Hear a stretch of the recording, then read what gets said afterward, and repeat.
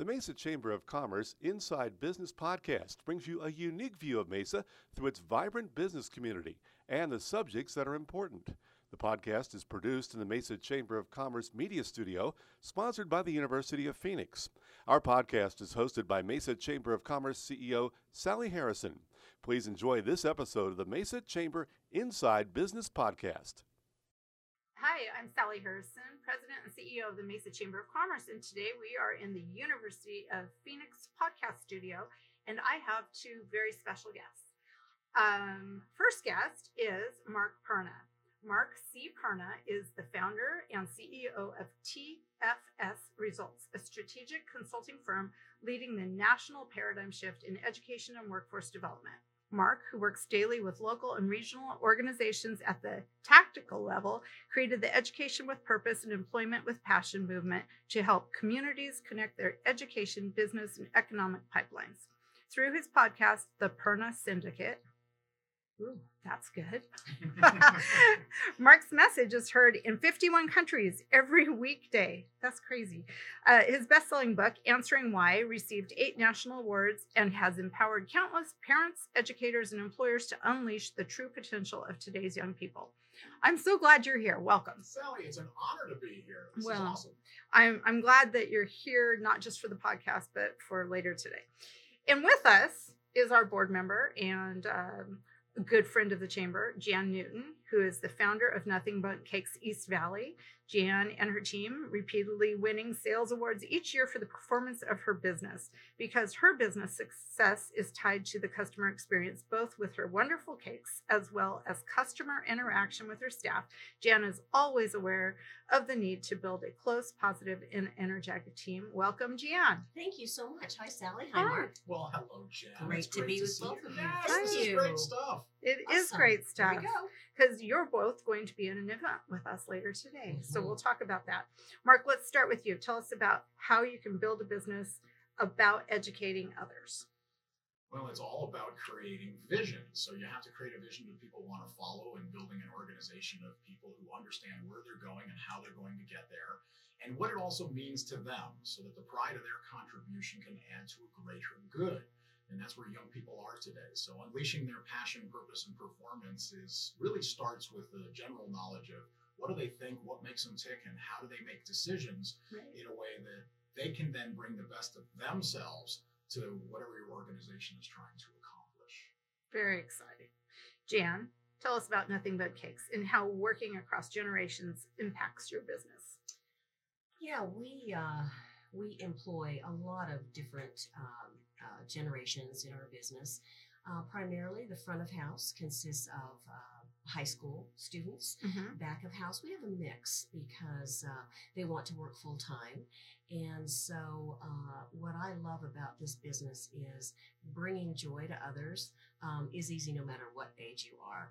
But I agree with Mark. It's that offering opportunities to people of all ages, all backgrounds, all educational backgrounds. So that's very important. And I think that's why we have been a success in our particular industry. And you are very successful. Everybody talks about it. So, Mark, today you're going to give a talk to an audience about connecting with younger generations. Can you talk about how this issue has developed over time? Yeah, I mean, with younger generations, everyone's been struggling with the generations, just trying to understand kind of where things sit. And we're at an interesting inflection in America today, because people want to know, like, okay, baby boomers think this, and X thinks this, and Generation Y millennials think this, and Gen Z, now what do they think? And people get their heads all, kind of riled up. It's like, what do you do with young people today, and how they're different, and how do I deal with all the generations in my workplace?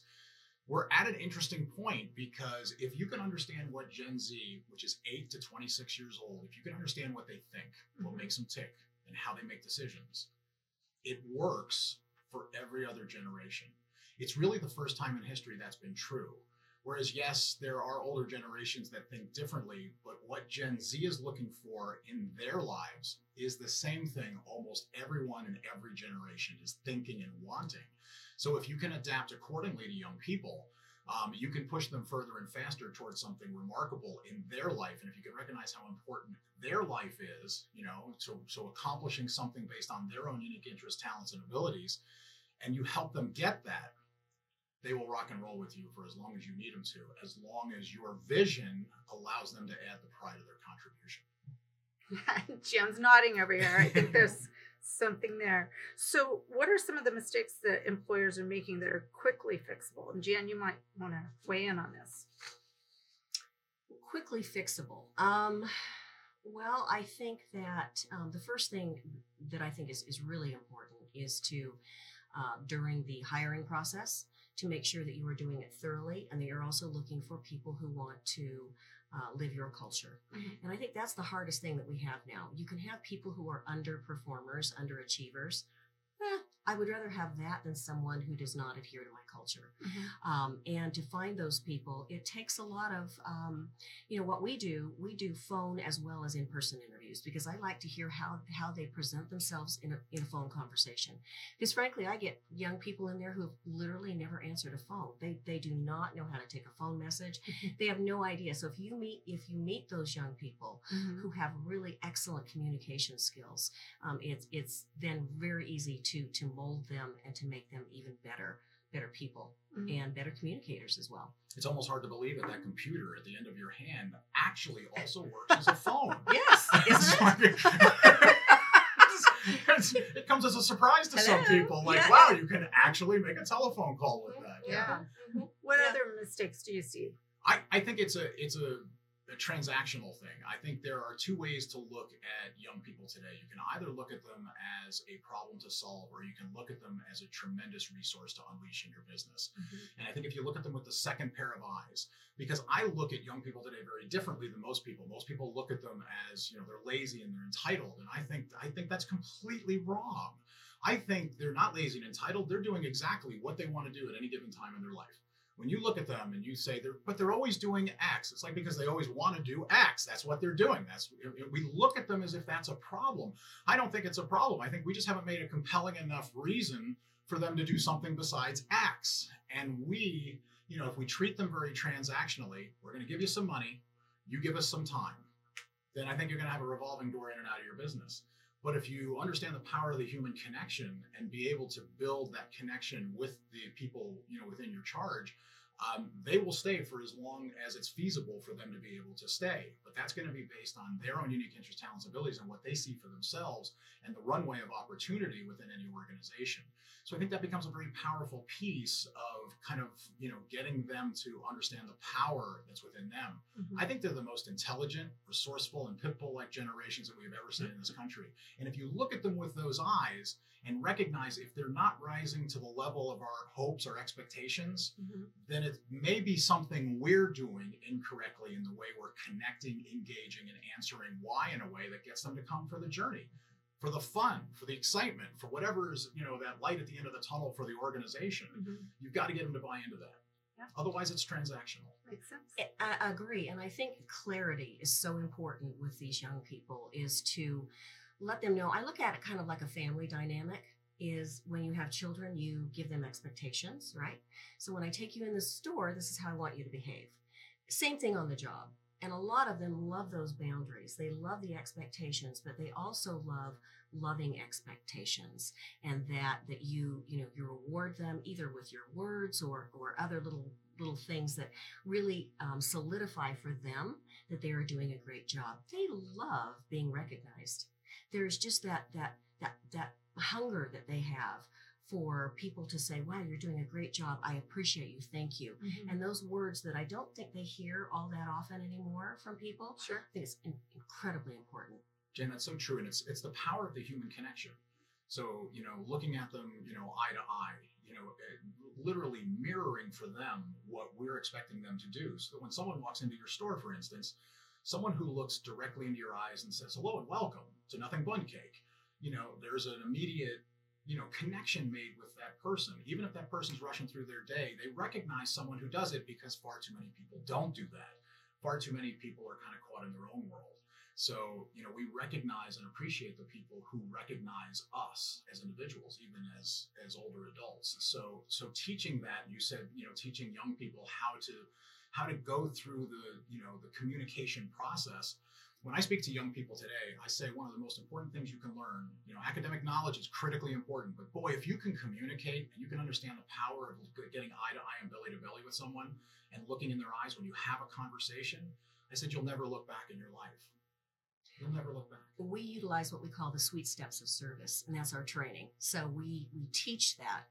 And I once had a grandfather come in to me and he said, I want to thank you because when X first came to work for you, she could not look people in the eye. And now she shakes people's hands. She has eye contact. And he said, I really want to thank you.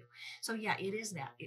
These are teachable moments for them. Mm-hmm. And once you teach those moments, they're off and running. It's fantastic to watch. It's fun to watch. It is.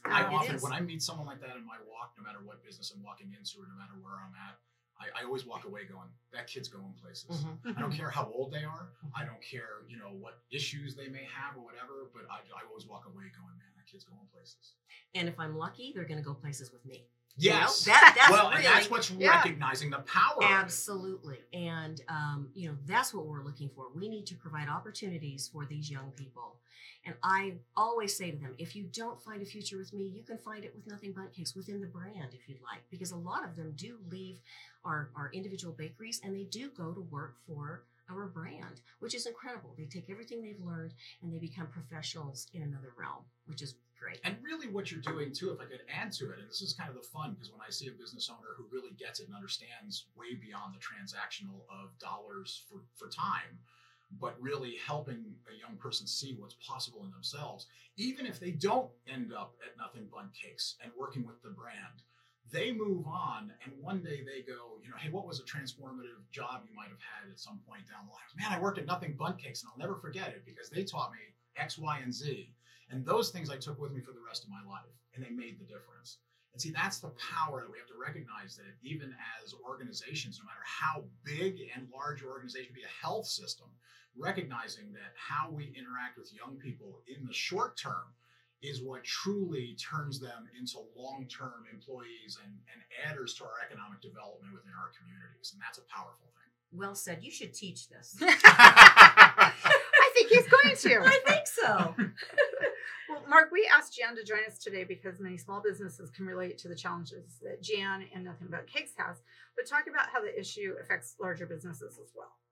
Well, I think the larger the business, the harder it is to get to the human connection piece that is necessary. Sure. And I'm not just talking about with younger workers today. I mean, there are 40-somethings and 50-somethings who feel like my organization doesn't care about me. Just a number. They don't. Yeah. I mean, and part of the building the human connection, I always say, and we'll talk about later today, is, there's 3 questions that everyone has to answer in their own mind for them to feel connected to who they're working with. And the 3 questions are simply, do you see me? Do you hear me? Do I matter? And if the answer to one of those questions for someone in the younger generations, both Generation Y, Millennials, and Gen Z, if one of those answers is no, I don't think you see me, I don't think you hear me, I don't think I matter, I'm out first chance I get. I literally, the only reason I'm still here is because I don't know what else to do, where else to go, and I haven't figured out the next move. So I'll put in time. I will give you the bare minimum for your transactional dollars because I feel you're giving me the bare minimum for my bare minimum time, and that becomes an impasse. And I think in larger organizations that becomes almost supersized because we have to recognize that from the very top down through every level of management, they also have to feel and recognize that they are teaching in their actions this human connection and the power thereof. So the more we can recognize in our whole organizations how we treat the people around us and with us on each team, in a boardroom scenario, a conference room scenario, wherever we are, the respect that we give each other, do you see me, do you hear me, do I matter, is a game changer. And it sounds so simple, right? I say it, but we tend to, because we're productivity and efficiency and we're working so hard on the logistics of our business, that have we really taken a step back and said, how are we making people feel about our journey at all? And do they buy into it? Especially with young people today, if the vision of your business is shareholder value and simply making money, you're not going very far with people. You're going to have a revolving door in and out. Not that making money and shareholder value isn't important. It is, but that cannot be the only vision. There has to be some community give back. There has to be something bigger than themselves. they have to tie to that. Absolutely. The community impact, which is what we do, is part of who we are at Nothing But Cakes. And when we donate a lot of cakes, we give away to, which, and it's part of the joy I get in being with this brand, that I'm allowed to do that. But at the same time, if I am taking cake to, let's say, a wonderful nonprofit, let's say I'm taking it to a homeless facility, I will go back and I will tell my bakers and frosters, I will tell my dishwashers, and I will tell the front of house, this is where the cake that you lovingly made is going. You don't know how much they appreciate that and carry that with them. And, you know, and it's not phony, it's true. Mm-hmm. They work very hard. They toil away, especially in my back of house, baking and frosting every day, fresh, those cakes. And wow, it's just great for them to know that they are making a difference in our community, for sure, as well as marketing opportunities. We take our young workers out, especially our high schoolers, with us on for marketing events, and let them learn how to market, let them know what it's like to actually be in an event and be making a difference in the community. So that's wonderful. I applaud you, Jan, because but that needs to be taught too in a lot of organizations, and some organizations do better than others. Some organizations, depends on leadership, it depends on the culture of the corporation or the entity, the company that's putting all of this together. But understanding that the world literally has changed, and we can continue to, you know, try to impose our will on the people within our sphere of influence. But that's working less and less, and it really is in a scenario today where the world has changed, where, you know, you have to meet them and understand that they've got their own aspirations, and how can you help them achieve those aspirations, whether they're long-term in your organization or not. You have a lot of people, Jan, that I suspect don't stay with you forever, right? And at some point they're going to leave, and especially if they're young, you said a lot of your front of house are young people today. Well, they're there for an X amount of time, and then they're going to move on to whatever is next in their life. But what you're giving them allows them to impart, you know, and depart from what you're doing into something really viable in their life. And that's powerful. And they recognize you're in for that journey, which I think is really something special. I certainly hope so. Yeah. Thank you. Yeah. Oh, thank you. I appreciate you both being here. But one more thing, talk about the book, because you're a great keynote. You talk well, but you have a book that you've written. Talk about that.